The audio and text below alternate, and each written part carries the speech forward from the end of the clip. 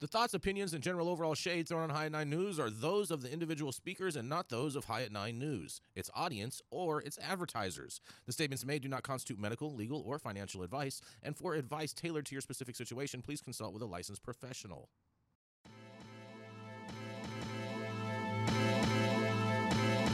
Welcome to the High at 9 News Hour, where you will hear from cannabis industry experts and professionals from around the country talk about important topics while shining light on global issues and discussing cannabis as it relates to politics, regulation and reform, data and technology, science, research and medicine, family and parenting, art, celebrities and entertainment, fitness, sports, mental health and wellness, and plant-based medicines and entheogenics. Together, we are building a stronger community, fighting the stigma and creating change. With your hosts, Jason Beck and Rico Lamite, joined by special industry expert correspondents from around the country, and daily antics brought to you by Cannabis. Coming to you live every Monday through Friday at 9 a.m. Pacific Time and high noon on the East Coast. And thank you all for getting high at 9 with us.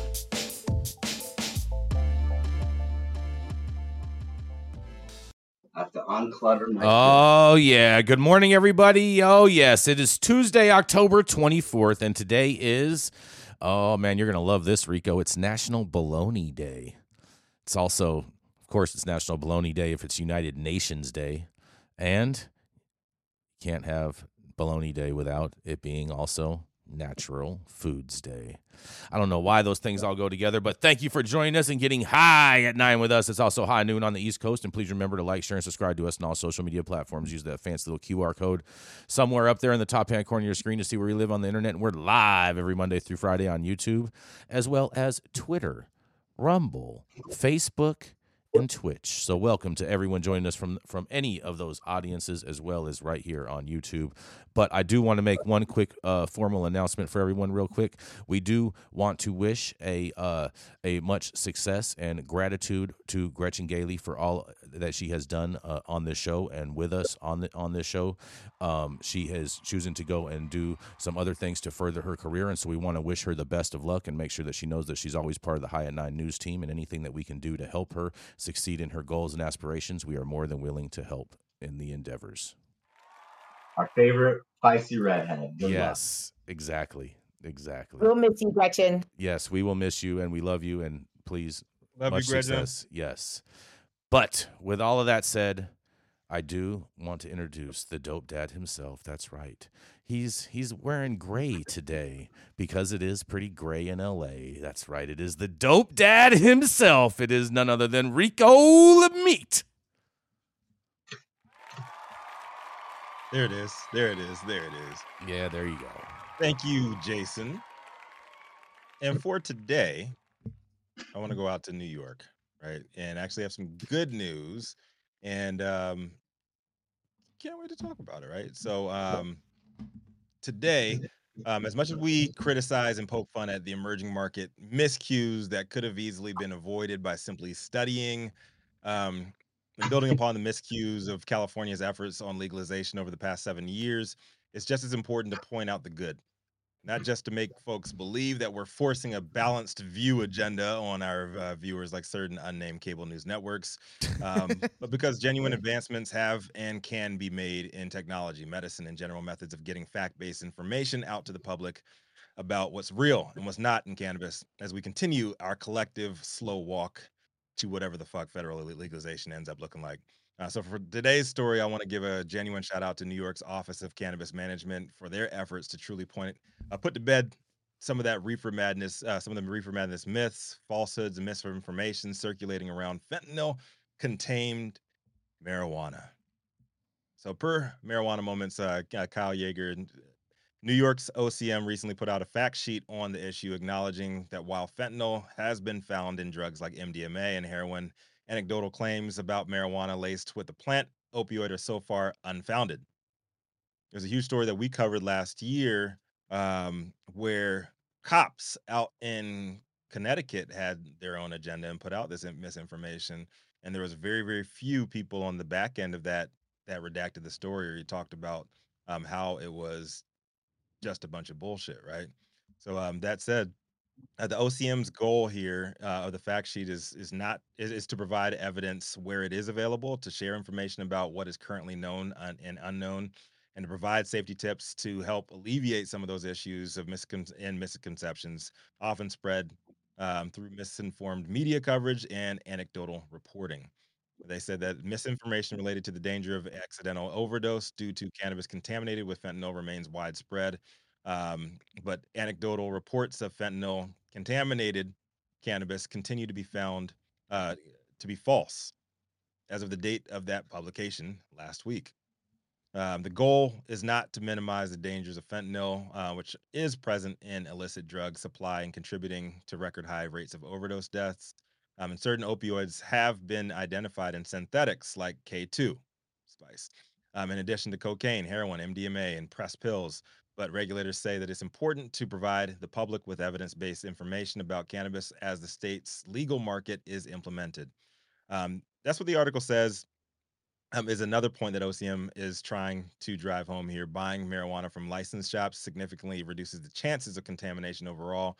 So the safest option for consumers is to transition away from illicit sellers to the regulated marketplace.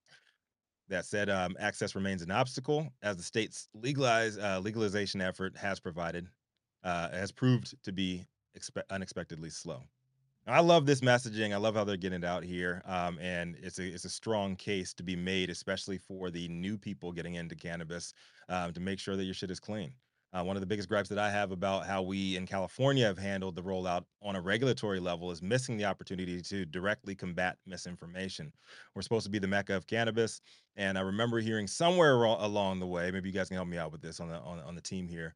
There was supposed to be a $10 million in state funding actually earmarked towards cannabis education, but I don't recall really seeing much being done to engage with the general public to fight back against the massive amount of reefer madness agendas that we see on a daily basis and call out here on High at Nine News on a seemingly endless basis. So kudos to New York and the OCM on getting this awesome infographic out.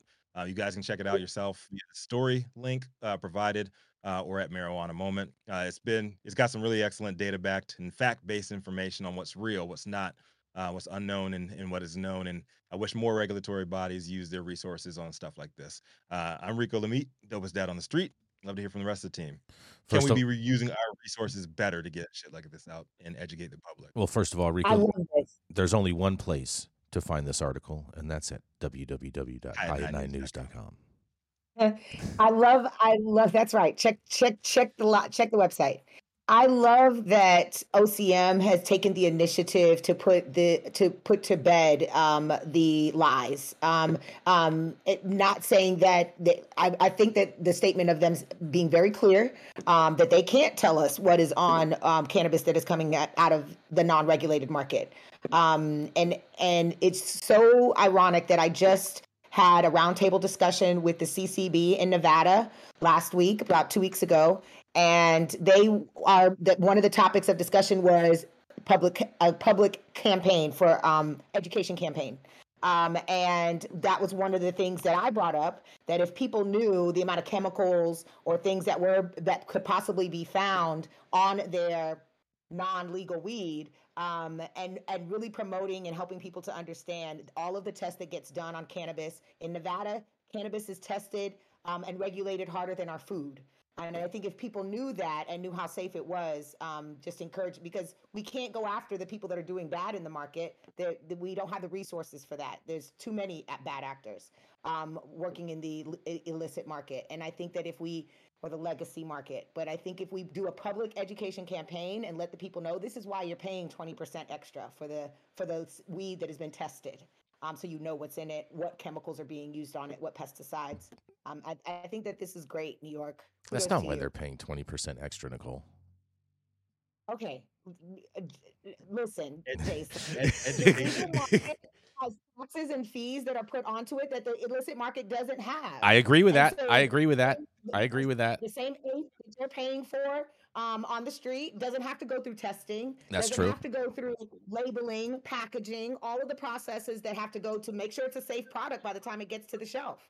I agree with that statement. I agree with that statement, but I do think that a majority of the taxes that are placed on cannabis that cause it to be such an erroneous price to the end consumer really does deter the consumer from whether or not, it's just like you said. It's just like you said. The cannabis is safer than the food that we eat, and from that matter, I think a lot of people take the stance of where, you know what, if the government doesn't care that much about the food that we're eating, why should we care that much about the cannabis that we're consuming?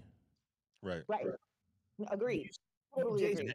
Jason, And you having said these erroneous conversations like price. this with the public is key. Jason, you said erroneous price. I think you meant egregious price. I think it's because you have the erogenous word on your brain this morning. Whatever. You're trying to take us to the gutter real quick. Hey, Yarrow, you do such a good job of taking us to the gutter on a regular basis. So you know what I mean. I was just trying to give you the alley oop right there. Talking about bad actors, all I was thinking about is how does she know I'm going to be that bad today on this show? I'm like, I haven't even gotten started yet. At least you have your shirt on, Yarrow. Thank God. Hey, yes. T-shirt. Did you know every T-shirt is crotchless? Well, I'm wearing one of those. I bet. Just like all chaps are assless. Don't get it twisted. Yes. All right. What about chapstick, Rico? Well, the chapstick doesn't go with the chap. Those are two totally different body parts. Okay, the chapstick is for this orifice. Chapstick. Are you is sure? A brand. It's not an actual product. Remember that. What if you named your stick Chap? Back to misinformation.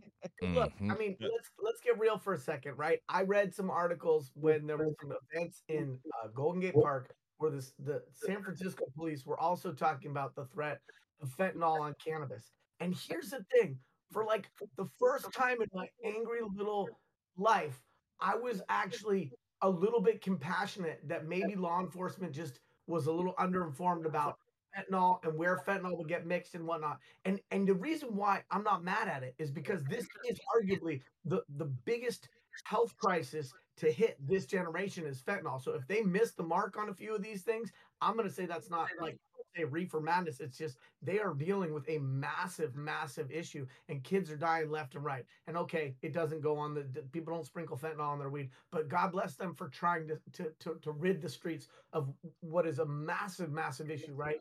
My thing is this though, right? I'm glad that New York is taking like a pole position on correcting misinformation or a place where this massive threat isn't actually a threat. But I did have a little nail on the chalkboard moment when I thought about the fact that the number $10 million had come up with this, and I couldn't. No. What I was saying was in California was supposed to earmark $10 million to education and public education, which I really have not seen any of that. And I was hoping you guys could help me out. If you guys had seen any of those efforts, I really have not. The public through my participation at High at 9 News, where I bring funnies. We'll take that $10 million. Yeah, Yarrow, where's the 10 million at? Okay, because we need to have these public ad campaigns going on across the state, and what a majority of that money needs to be used for is to educate the general public as to why they should not be purchasing cannabis based off of BS THC percentages. Yeah, there's a bunch of layups that they have that they can take initiative with, but they don't.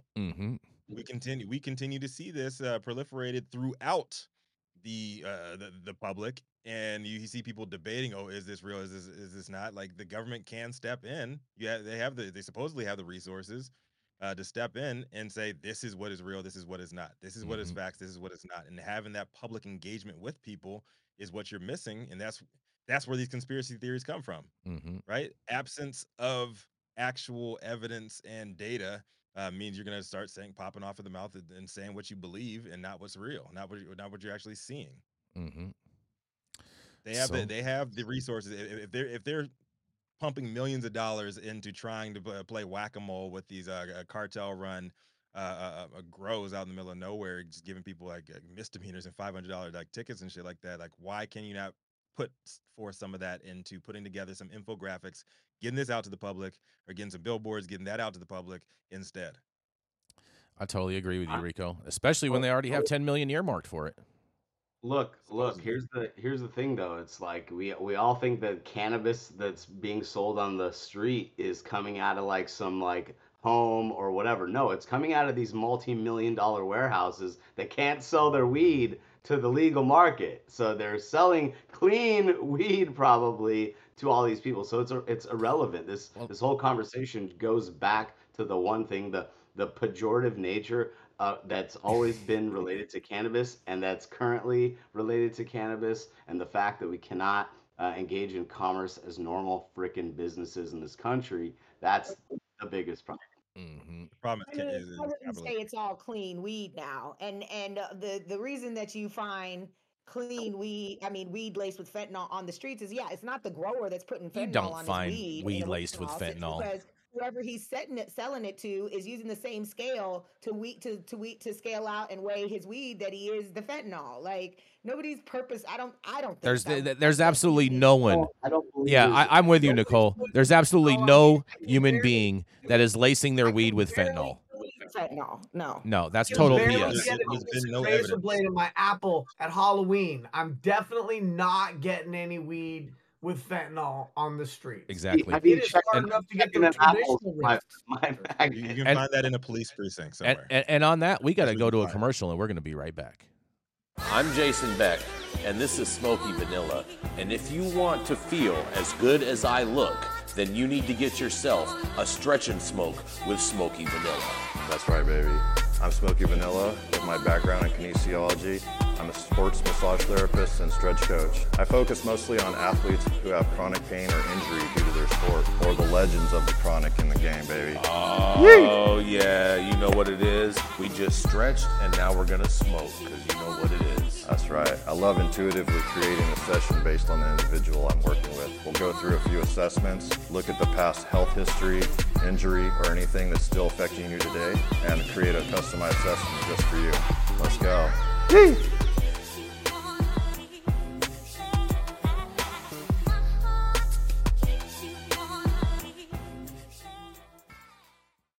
So we I'll have put a I'll video put I'll stuff. put I'll put any bag up against any bag, and there's not going to be any fentanyl in it. It's just depending on how Bags many against hands bags. it's touched. No, it's And you don't not. know that when you get it. No. Yes, it I'm does. not buying We're none of back that. on.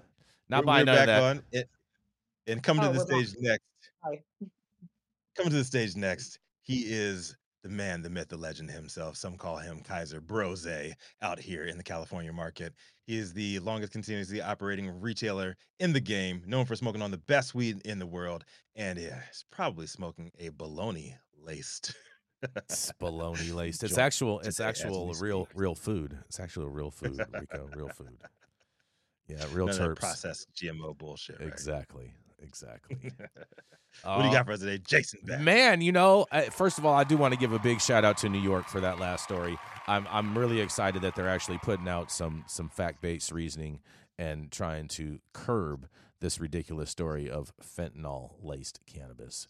But I have another story, and we're going to stay in New York on this. I think you guys are going to enjoy this. Oh, boy, because a bud tender at NYC's first legal pot shop is in Rikers Island on pot charges.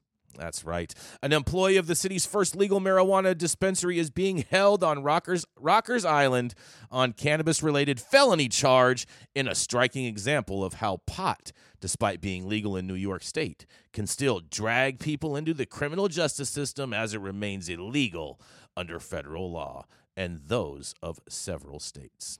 When police pulled over 33-year-old Jamal George in Brooklyn on October 11th, he was driving to a friend's house after a shift as a lead bud tender at the Housing Works Cannabis Company.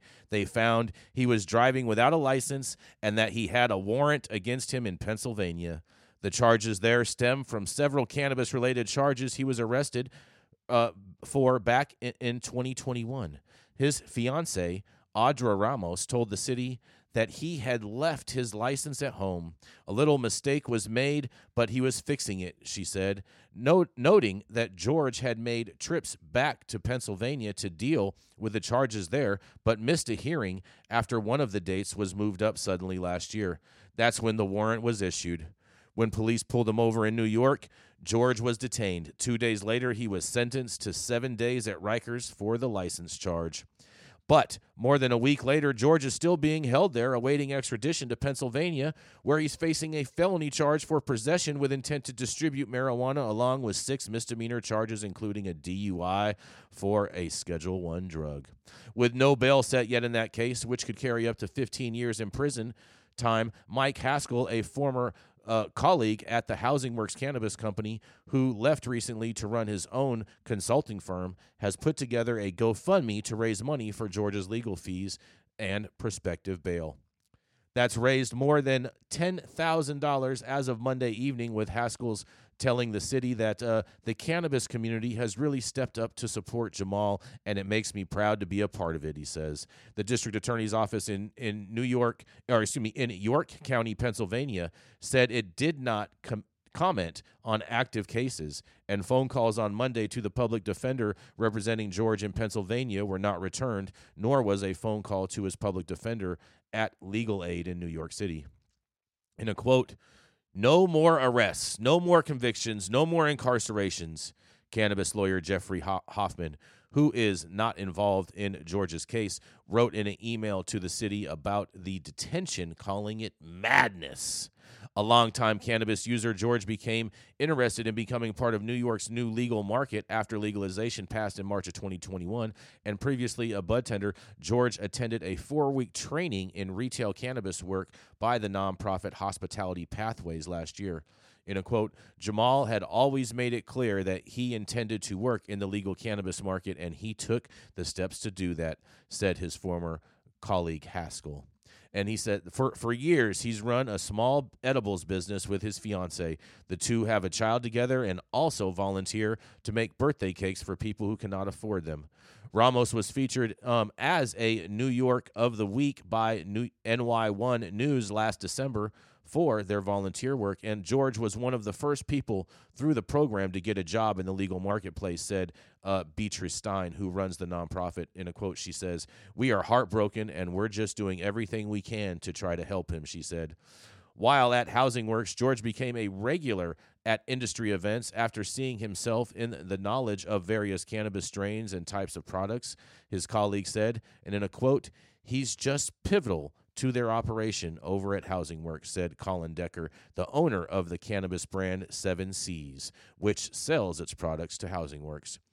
Decker spread the word about George's detention on his Instagram page after learning about it this weekend, and in a quote, he says, "You can't expect like these other states to be where we are in New York. But regardless of that, it is still ridiculous how it's affecting someone's life," he said. Before starting his pathway in legal weed, George was arrested near York, Pennsylvania in August of 2021, and after a traffic stop for making a turn from the wrong lane. According to records and interviews, George and his fiancée, Ramos, were on a trip with their child to visit the amusement park, Hershey Park, a few hours away. Cops said they smelled cannabis in the car, and Ramos recalled when police searched the vehicle, they found packages of edibles that she says they had forgotten about. George was charged with possession as well as driving under the influence of a Schedule I drug based on a blood test, and because cannabis can stay in the bloodstream for days, a positive blood test isn't necessarily indicative of impaired driving the way a failed breathalyzer is indicative of drunk driving. Something states, including those that have legalized marijuana, have struggled to address. George made it to the first hearing in that case, but the date of his second hearing was changed, and the notice was sent to his address where he no longer lived. According to interviews with friends and family, he hadn't been hired at Housing Works yet and was having car problems last November when the warrant was first issued, said Ramos. After George's nearly 2 weeks in Rikers, Ramos said, she's talking to him less and less. He's getting maced every day in there, she said, starting to cry. And in a final quote, she says, "I started telling him not to call me," Ramos said, adding that she can often hear people arguing while she's on the phone with him, and I don't want him arguing. I just want him out of jail, she says. A very, very heartbreaking story on this Tuesday, but I want to hear what y'all have to say about this. And this is Jason Beck reporting for the High at 9 News Hour. What do y'all think? It's sad, man. This is so sad. This is so sad. And the thing is, driving without a license. It's not that his license was revoked. It's not that his license was suspended. He just didn't physically have it on him. The police can look up and tell whether or not you actually have a license. The man left it at home. And I know the warrant came up when they ran his name, but this is just, I mean, come on. I think basically what happened is he got pulled over. He didn't have a license, and then in the process of them running his name and whatnot, the warrant popped up, and then it had a hold basically to where he was extraditable. And to my recollection, I know at least in California, they can keep you up to like 12 business days, maybe even 14 business days, while waiting for an extradition to come pick you up to bring you to another state. Oh my Yeah, God. I know. I know the story didn't. The story didn't clarify like how much that they found on him Mm-hmm. or anything. They said they forgot that edibles were found in the car, but the cops claimed that they smelled marijuana in the car. Hey, in all fairness, I have had edibles that do smell like weed really bad. I have experienced that. Edibles business, so that it wasn't like it was like legal. Like I think they have their own edibles business. It mentions that in the article. So it was probably some edibles that they make, and those homemade edibles really do smell like weed. Exactly. Of course. Mm-hmm. Yeah.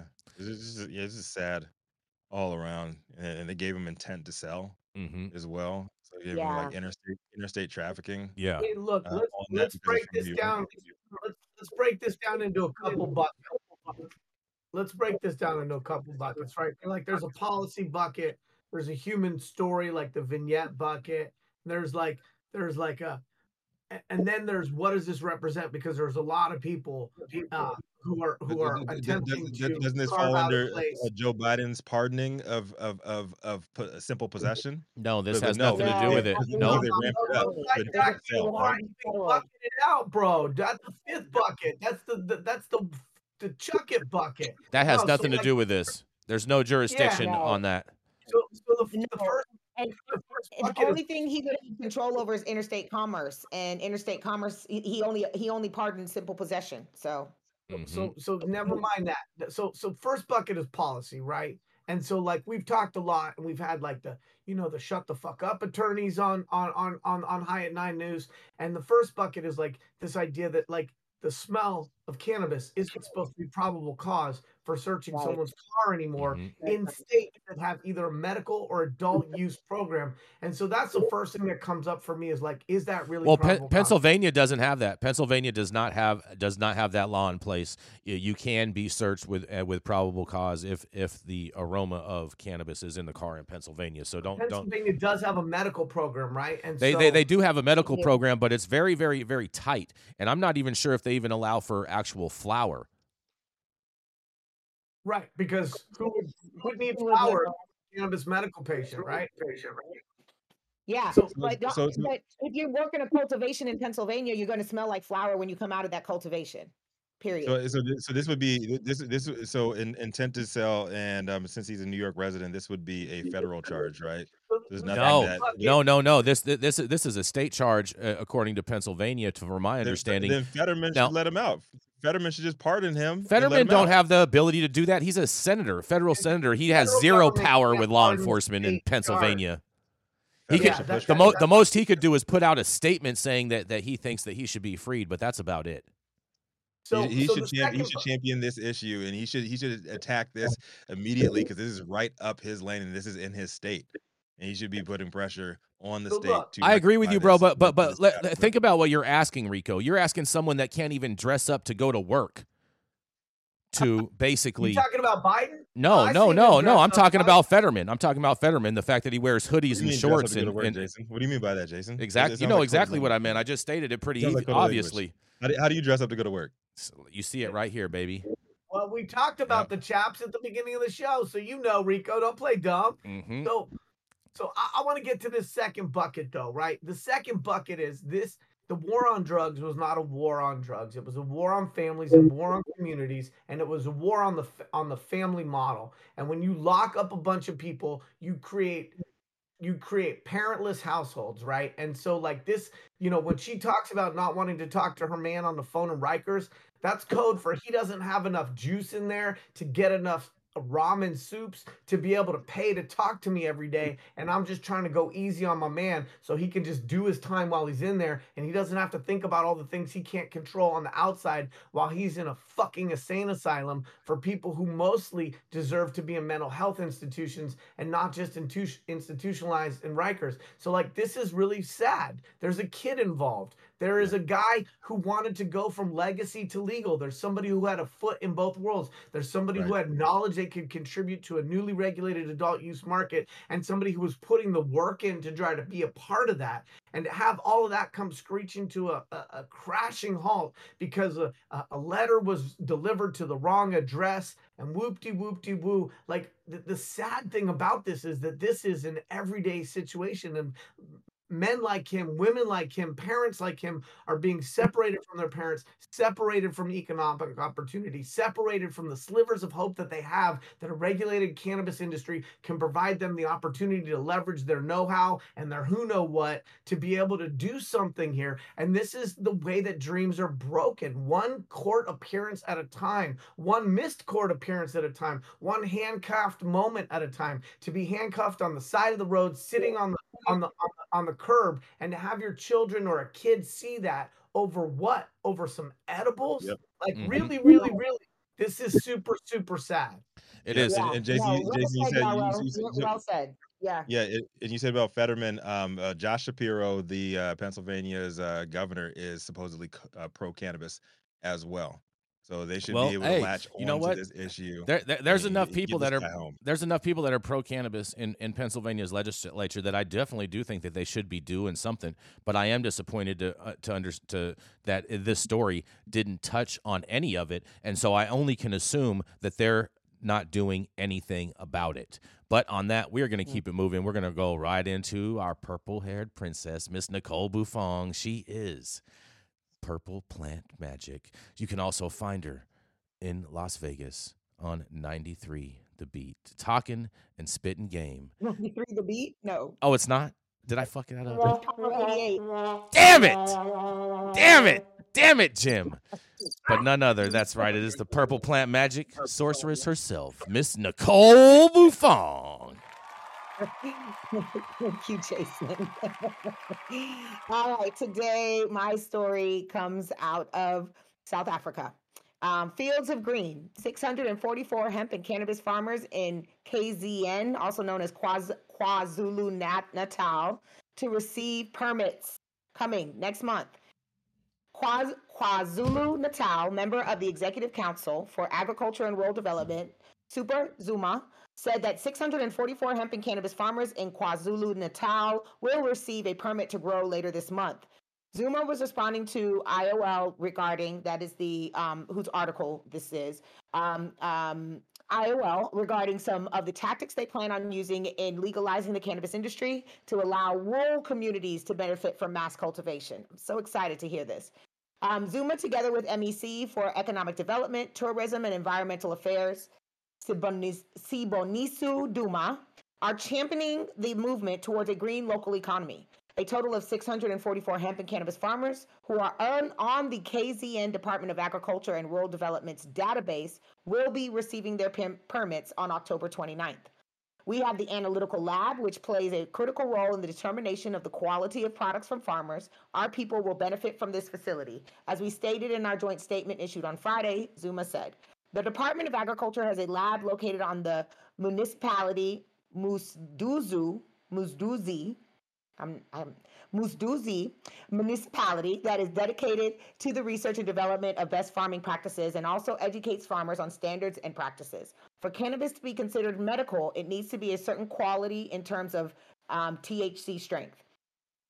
That's a misconception, but okay. MEC Duma said the province was going to utilize its many export gateways to facilitate the trade of cannabis and hemp products to help empower residents in the trade. That means they're going to be exporting cannabis from South Africa very soon.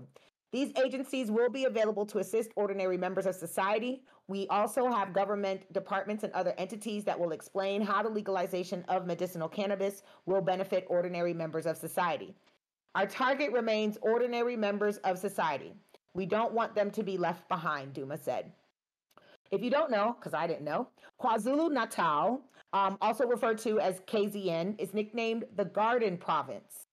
It is a province of South Africa that was created in 1994 when the Zulu Bantustan of KwaZulu, place of the Zulu, and Natal province were merged. It is located in the southeast region of the country with a long shoreline on the Indian Ocean and sharing borders with 3 other provinces and the countries of Mozambique, Eswatini, and Lesotho. Its capital is, can't say that either, and its largest city is Durban. It is the second most populous province in South Africa with slightly fewer residents than Gauteng, which is a German word, which is interesting. So I thought that this was great for this district in South Africa. I reached out to my people on the ground in South Africa, and exactly how it's described here by Wikipedia. The Garden Province. There's land that is flourishing with being able to grow vegetables. It is the Garden Basket region of South Africa, and them being allowed to grow cannabis and hemp there is going to be huge for that region. My concern, because last year we got reports from South Africa that some of the hemp farmers that had already started their crops there were forced to get genetics from Germany instead of utilizing the genetics that are native to South Africa. And of course, those crops did not do so well. I wonder why. So my hope is that they've learned from that mistake and that they're listening to advocates on the ground and they're really ready to explore what local genetics South Africa has to offer the world and the value that having those genetics in the marketplace will bring to South Africa and to this region. So I'd love to hear what my fellow correspondents think about this story. This is Nicole Buffon reporting for High at 9 News. I love it. Great I story. love this. I actually thought that that the European companies that were doing cannabis cultivation now are actually getting their genetics from places like Africa and South America because it's so hard to get out of America or North America. Is anyone else here? Can anyone No, corroborate? so when South Africa decided to allow hemp cultivation about 2 years ago, they were going on what the Western regions and Western countries were saying, that it has to have less than 0.3% THC in it. And so their local genetics did not make up, it had to have less than 1% is what some of them were saying. Right. And so their genetics in South Africa did not test out to that. So they had to get it from somewhere else. Word on the street is that the high THC varietals are actually coming out of Africa and South America. For sure. So that's okay, cool. I just wanted to clarify that. Thank you for clarifying. Yeah. And that's what I'm saying. I'm hoping that they really will dig in, really utilize they're saying that they want to give it to local farmers. Well, these local farmers are familiar with local genetics. So I'm hoping they stick with their own backyard and take the genetics from these farmers that have been cultivating them for 100 years. Instead of trying to go somewhere outside of Africa and bring genetics in. That's my hope, that they learn from their past mistakes. Yeah, so I was in Michigan last week and I was talking to these farmers and it was really cool. And I was like, well, tell me what you're working with. And they talked to me about the genetics they had gotten from Humboldt. And this very blue collar Michigan looking cat was like, he looked at me and goes, all organic living soil. And I was like, oh my God, you're talking my love language there, Bubba. Like, let's go eat together. But I just say, as a general rule of thumb, this is just a pro tip for the last 75 years. Those of us who know, the words Germany and genetics are never in the same sentence with a happy ending, okay? Like that. What about Germany? Like, do what you do over there, make some great cars, carry on with the good beer, but stay away from the genetics, please. Yarrow, what about Germinate? You're not allowed back in the playroom, okay? Yarrow, what about Germinate? What about Germany as a cannabis market? No, Germinate. Oh, listen, I did that last night, but Heather told me not to talk about it on this podcast. All about the procreation stage. Jeez. I love you, Yarrow. You're great. Yes, and on that, we're going to go to a commercial. I'm more about that German eye. Yeah, we're going to go to a commercial. We're going to be right back. The Control Tower from Highly Educated has perfected the dab. Utilizing the concept of thin film evaporation, you can waste none of it and taste all of it. The micro texture of the SE pillar increases nucleation at elevated temperatures. And with the tower propelling at 2,600 RPMs, it's certainly the most efficient dab experience to date. The Control Tower from Highly Educated.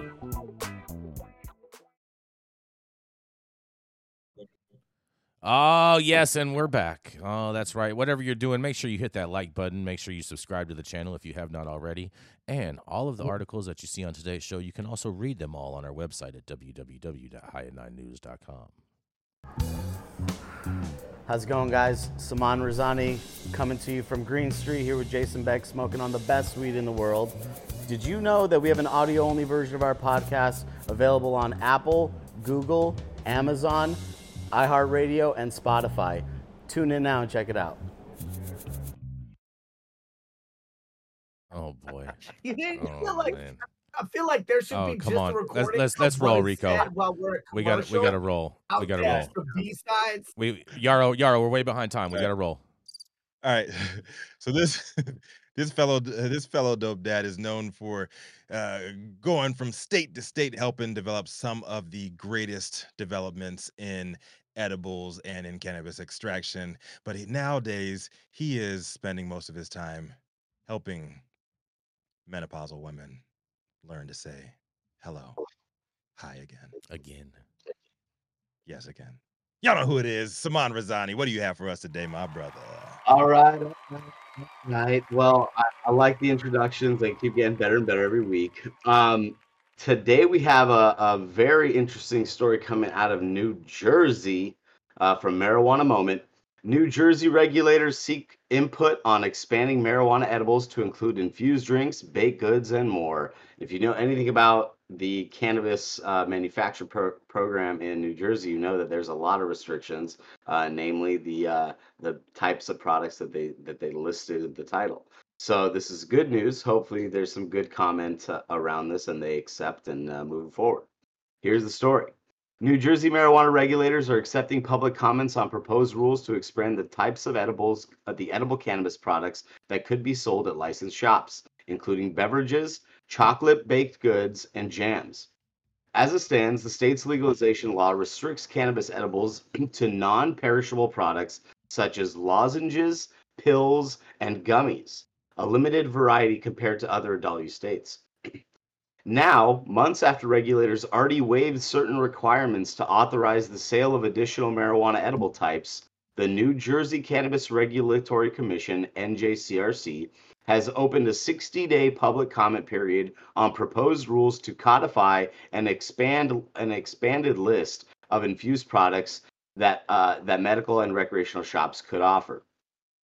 We believe that the cannabis edibles have the potential to provide an alternative and convenient method for adults to access cannabis. The proposed regulations aim to establish clear guidelines for their responsible production, labeling, and sale, NJCRC Executive Director Jeff Brown said in a press release last week. Under the proposal, the current rules would be amended to allow for the sale of infused single-serving beverages containing up to 5 milligrams of active THC, as well as shelf-stable food, including chocolates, gummies, baked goods, butters, jams, and jellies. Workers who manufacture the edibles would need to undergo additional food safety training on the causes and prevention of foodborne illnesses, like Serve Safe, or just understanding getting a HACCP certification out there. So that's really good. NJCRC has also proposed allowing ingestible products in the shape of a cannabis leaf to be sold, which is very big compared to other rules in other states. They still could not resemble realistic or fictional human, animal, or fruit, or part thereof, including artistic caricature or cartoon renderings. But a cannabis leaf they will allow. The rules are part of a set of policies adopted by the NJCRC in September aimed at expanding product offerings in the New Jersey cannabis market. Regulators said key components of the proposed edible rule will enhance variety, safety, and quality of edible products. The public stakeholders and experts are being encouraged to submit feedback on the regulations by the December 15th deadline. The notice about public comment period and cannabis edible offerings expansion comes as regulators separately announce a new campaign to promote public health and safety around the state's legalization law, an effort that in part will involve encouraging adults to use cannabis delivery services to mitigate the risk of impaired driving. Applications for delivery service licenses, as well as other license types like wholesales, opened up last month. Regulators are starting by prioritizing people who have been disproportionately impacted by cannabis prohibition enforcement. Meanwhile, the New Jersey Economic Development Authority, NJEDA, announced earlier this month that it will be awarding $12 million in grant money to 48 licensed cannabis operators to help them start and expand their businesses. It's part of the state's effort to remove barriers to entry to the legal industry, especially among people from communities disproportionately harmed by the drug war. Governor Phil Murphy, Democrat, and Attorney General Matthew J. Platkin separately announced that the state is making $5.5 million available, funded by marijuana tax revenue, to support a hospital-based violence intervention grants program. As of last month, state regulators began accepting public comments on a proposal that would create a new permit to allow clinically focused dispensaries to enter into a partnership with research institutions to carry out cannabis studies using products that they grow or sell to patients. Separately, there have been some questions about the current supply of cannabis in the state as consumers face high prices, which have been criticized by regulators. It's possible that the forthcoming delivery service, wholesaler, and distributor license expansion could help address the issue. As the state works to build on legalization, on its legalization law, Jersey City has been pushing back against a policy permitting police officers to use cannabis off duty, filing a lawsuit against a rule that the New Jersey Fraternal Order Police called an unfortunate waste of taxpayers' dollars in a statement last week. And that's the story for Marijuana Moment. What do y'all think about this expansion in Jersey? I think it's a no-brainer, Right. especially if you want to compete against the trap market. I mean, you're creating a separate lane. If you don't have these products readily available and tested and clean in dispensaries in a quote-unquote legal market, like people are going to do this on their own. They're going to do it at home. You're creating an entire separate secondary market for people to create their own shit that may or may not be safe and sell it on their own. So I think it's a no-brainer. I mean, what they're gonna allow them to use a cannabis leaf as a mold? I think that's really Listen, it's that's very good forward looking like a thinking. Skittle or a Starburst. Yeah, like that's how you say these are mommy's gummies. Those are your gummies. Yeah, I think Well, more states should the adopt right this direction policy for because- sure. Absolutely. Every week we read about kids who've gotten into edibles, and every week, as we're excited about the expansion of the regulated market and new users, we're reminded that this particular form factor has the greatest chance of getting in the wrong hands. Right. Yeah, That's Definitely. true. yeah. I'm And just I don't, like I said in the story before, man. I don't see any FDA push to educate people about fentanyl lollipops. well, Right. I mean, Suppressed there's fentanyl there's lollipops. But those Well, are out there. I think what happened with the money for that public education campaign is the same thing that happened with that $10 million that California was supposed to allocate for cannabis education. Yeah, Exactly. well, I also think that they don't do any education based on, the fact that they want it to be happening. The state governments want to pacify, as many drug users as possible. And the more die, then it's, honestly less of a burden on the state. And that's why they don't do anything. I think that's the real dark truth. But, unfortunately, we spend a lot of money, a lot of our tax dollars, your and my tax dollars, Jason and Rico and everyone on the show to really do a lot of outrageous things, and they need to really just fix our own shit and with our own money. That would be really helpful for everyone in this country, I think, namely in the state of California. But that's another ball of wax. Yes, it is. That it is. And on that note, we're going to keep this train moving. We're going to go right into a commercial. We're going to be right back. Relying on 25 years of commercial hydroponic experience, King Solomon Nutrients has engineered the best liquid and dry fertilizer products for cannabis that preserves the crop, the soil, and the environment. Through relentless passion, research, and innovation, King Solomon has developed simplified cannabis crop nutrition you can trust. It was created for farmers, by farmers. Don't mess around. Try the Crown.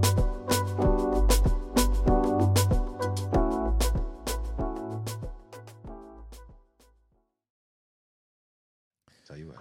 Oh, yes. Coming up next, it's our favorite Florida man from Northern California. That's right. He does cannabis, real estate, and just regular real estate also, like a big old PB&J. That's right. It is none other than Mr. Yarrow Kubrin. You know, the only reason I'm on this show is it's the only place I can get an applause, and the canned applause is better than no applause, and so I'm still working on my self-esteem. Thank you so much, Jason. Thank goodness for thank goodness for he's canned representing goods. Sarasota basketball. Mm-hmm. That's right. Florida and NorCal have a mashup of geography. Mm-hmm. Anyway, thank you so much for having me on, and welcome to High at 9 News viewers. My article today is about hemp. So in the 7 Days website, my article is Federal Hemp Regulations Trip Up Vermont Growers. Let's get to it. This one's a mouthful. In 2018, Sam Bellavance decided to take a chance on cannabis. That year, Congress legalized commercial production of hemp, and Bellavance saw an opportunity to diversify his family's dairy farm. He started growing hemp, cannabis without the elevated levels of the psychoactive substance THC that produces a high, on 10 acres in Alberg. He hoped to establish himself in the burgeoning business of CBD, a non-intoxicating cannabis compound marketed as an alternative health product. Bellavance company Sunset Lake Craft CBD created tinctures, topical oils, and even dog snacks. Sales increased each year. So when Vermont legalized the other kind of cannabis, the one with the high inducing levels of THC, Bellavance saw a chance to diversify even further. Last year, he planted a large marijuana crop, keeping the new venture separate from his hemp and CBD business. But in March, Bellavance was contacted by someone in the U.S. Department of Agriculture's hemp production program. In an email, the agency representative wrote that regulations don't allow for hemp licenses to also be producing marijuana, even if licensed to do so by the state program. The email said Bellavance would need to surrender either his federal hemp license or his state recreational cannabis license. He was fluxumed, which is a journalistic way of saying mad as fuck. It's like saying you can grow apples, but you can't grow pears, Bellavance said. While dozens of states have legalized marijuana, it remains illegal under federal law, classified as a Schedule I drug on par with heroin, LSD, and ecstasy. That means those growing for Vermont's recreational marijuana industry aren't eligible for federal loans, tax breaks, or relief during emergencies such as this summer's flooding. Since 2013, federal authorities have taken a hands-off approach and have not typically prosecuted people participating in regulated markets in states where marijuana has been legalized. But as the USDA's notice to Bellavance shows, federal regulators are still watching and sometimes ready to crack down, sometimes seemingly at random.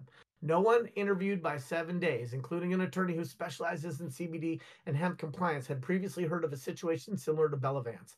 At least 2 of the 33 Vermont hemp growers registered with the USDA are also licensed by the state to cultivate weed. Neither returned requests for comments. A USDA spokesman did not respond to repeated requests for comment, even after agreeing to answer simple written questions. Vermont's regulators, too, were stumped by Bellavance's situation and are seeking clarity as they grapple with a largely unregulated hemp market and unpredictable federal oversight. Quote, "It's not just confusion amongst hemp farmers," said James Pepper, chair of Vermont's Cannabis Control Board, which regulates the state's marijuana market. "I think there's confusion at the USDA about if this is possible or not." Travis Samuels, co-owner of Zion Growers, an industrial hemp processor in St. Johnsbury, lamented the lack of clarity. "It's hard for small farmers to know what they can and can't do and who they can and can't work with," he said. "They can't just operate as a normal everyday business, which is really the whole idea of legalization." Vermont wasn't the first state to legalize recreational marijuana, but it was a trailblazer in the hemp world. The plant has been legal to grow in Vermont since 2013, before Congress passed the 2014 Farm Bill, which allowed states to set up hemp pilot programs. "We designed a program that had standards for pesticides, pathogens, potency, mycotoxins, yeasts, and mold," said Kerry Guguire, who spent almost 30 years with the Vermont Agency of Agriculture, Food, and Markets. He is now compliance director for the Cannabis Control Board. No other state in the country was doing this. In the early days, hemp was a niche crop, and growers had trouble sourcing seeds because the plant was illegal under federal law. But by 2017, farmers were seeing green amongst the opportunity to grow the popular cannabinol, aka CBD. Congress gave large-scale hemp operations a green light in the 2018 Farm Bill. A number of licensed hemp growers in Vermont spiked from 85 in 2017 to 461 in 2018 and peaked the next year at 985 growers. But an oversupply and drop in demand for CBD caused a glut. The price of hemp plummeted in 19 and farmers were left in the lurch. Many transitioned to the legal marijuana market in 2022 once Vermont started issuing licenses for the nascent industry.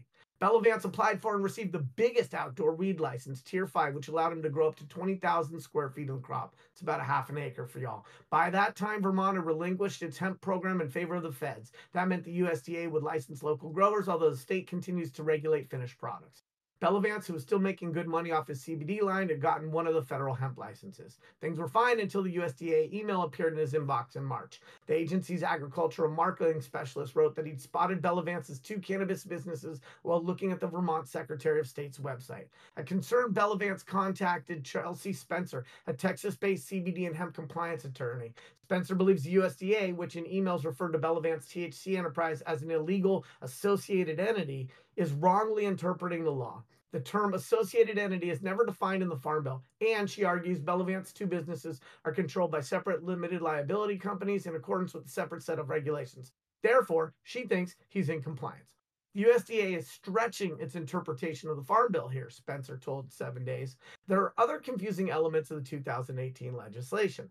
Pepper, the control board, thinks the state definition of hemp is an overly specific and overly broad. It clearly defines that THC levels are allowed in hemp products no more than 0.3%, but leaves out guidance on other potentially intoxicating cannabinoids produced by the cannabis plant.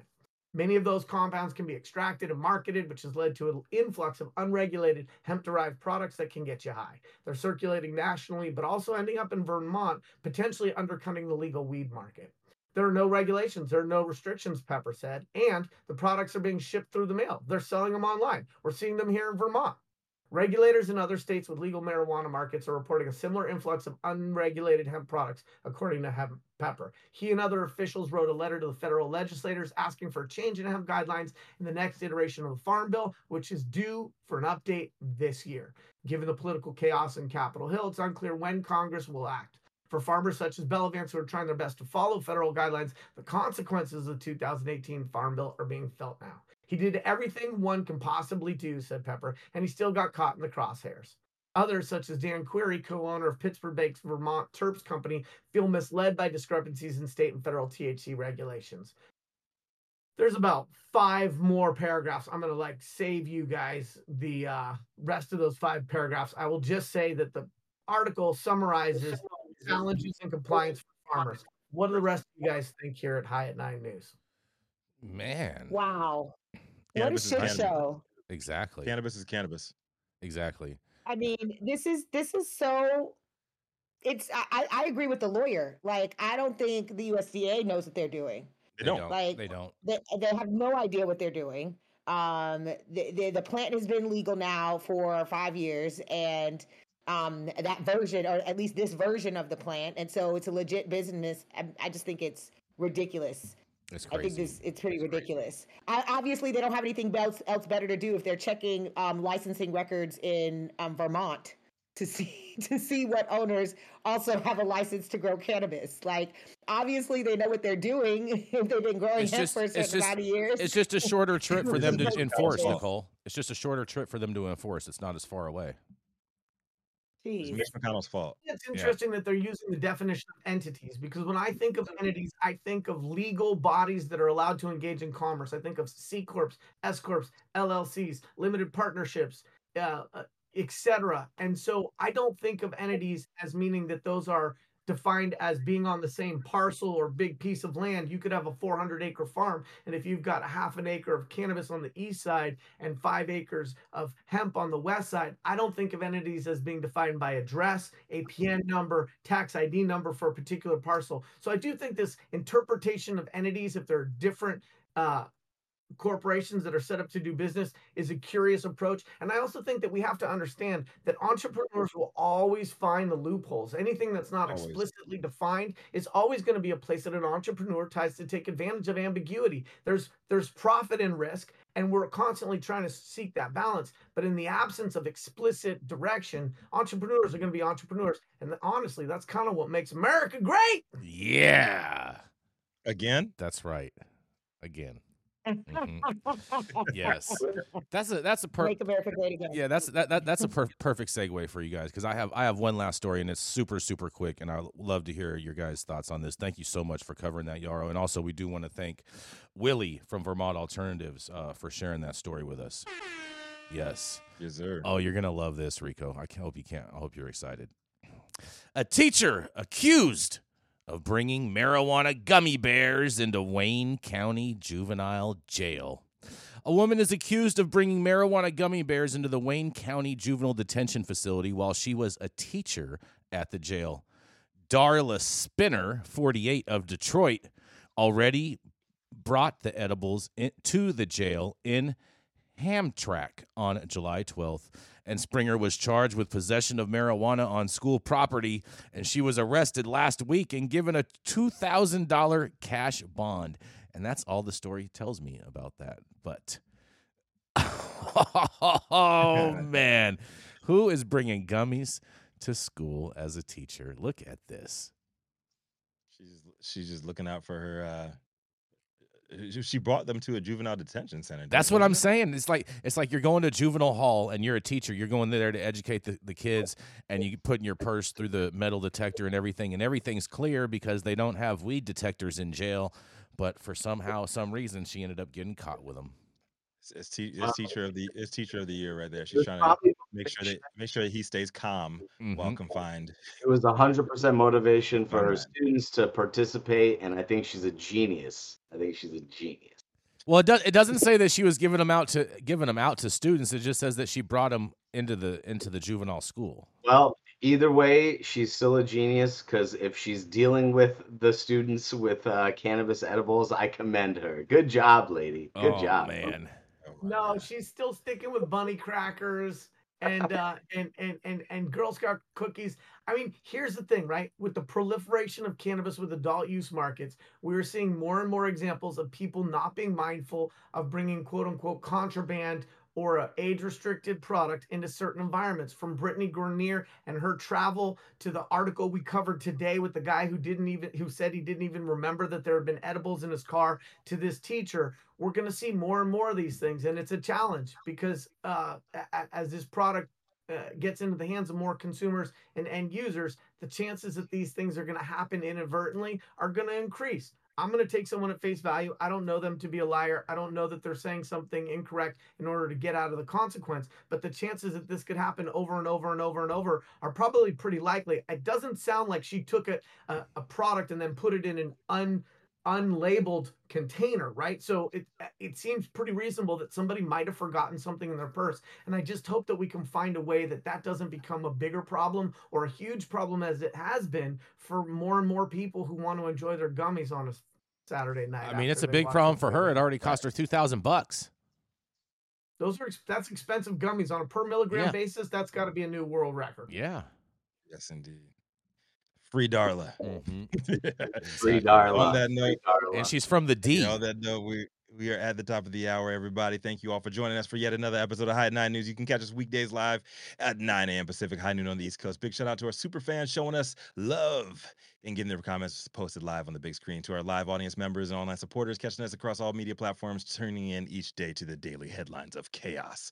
To our vetted correspondent team tuning in from all over, bringing us much needed variety of perspective and your respected opinions to the table as well. To our production team, media partners, House of Fuego, all the sponsors keeping the lights on, and usually our AV struggles to a minimum. We were pretty good, pretty damn good today. Pretty good, bro. I gotta say so myself.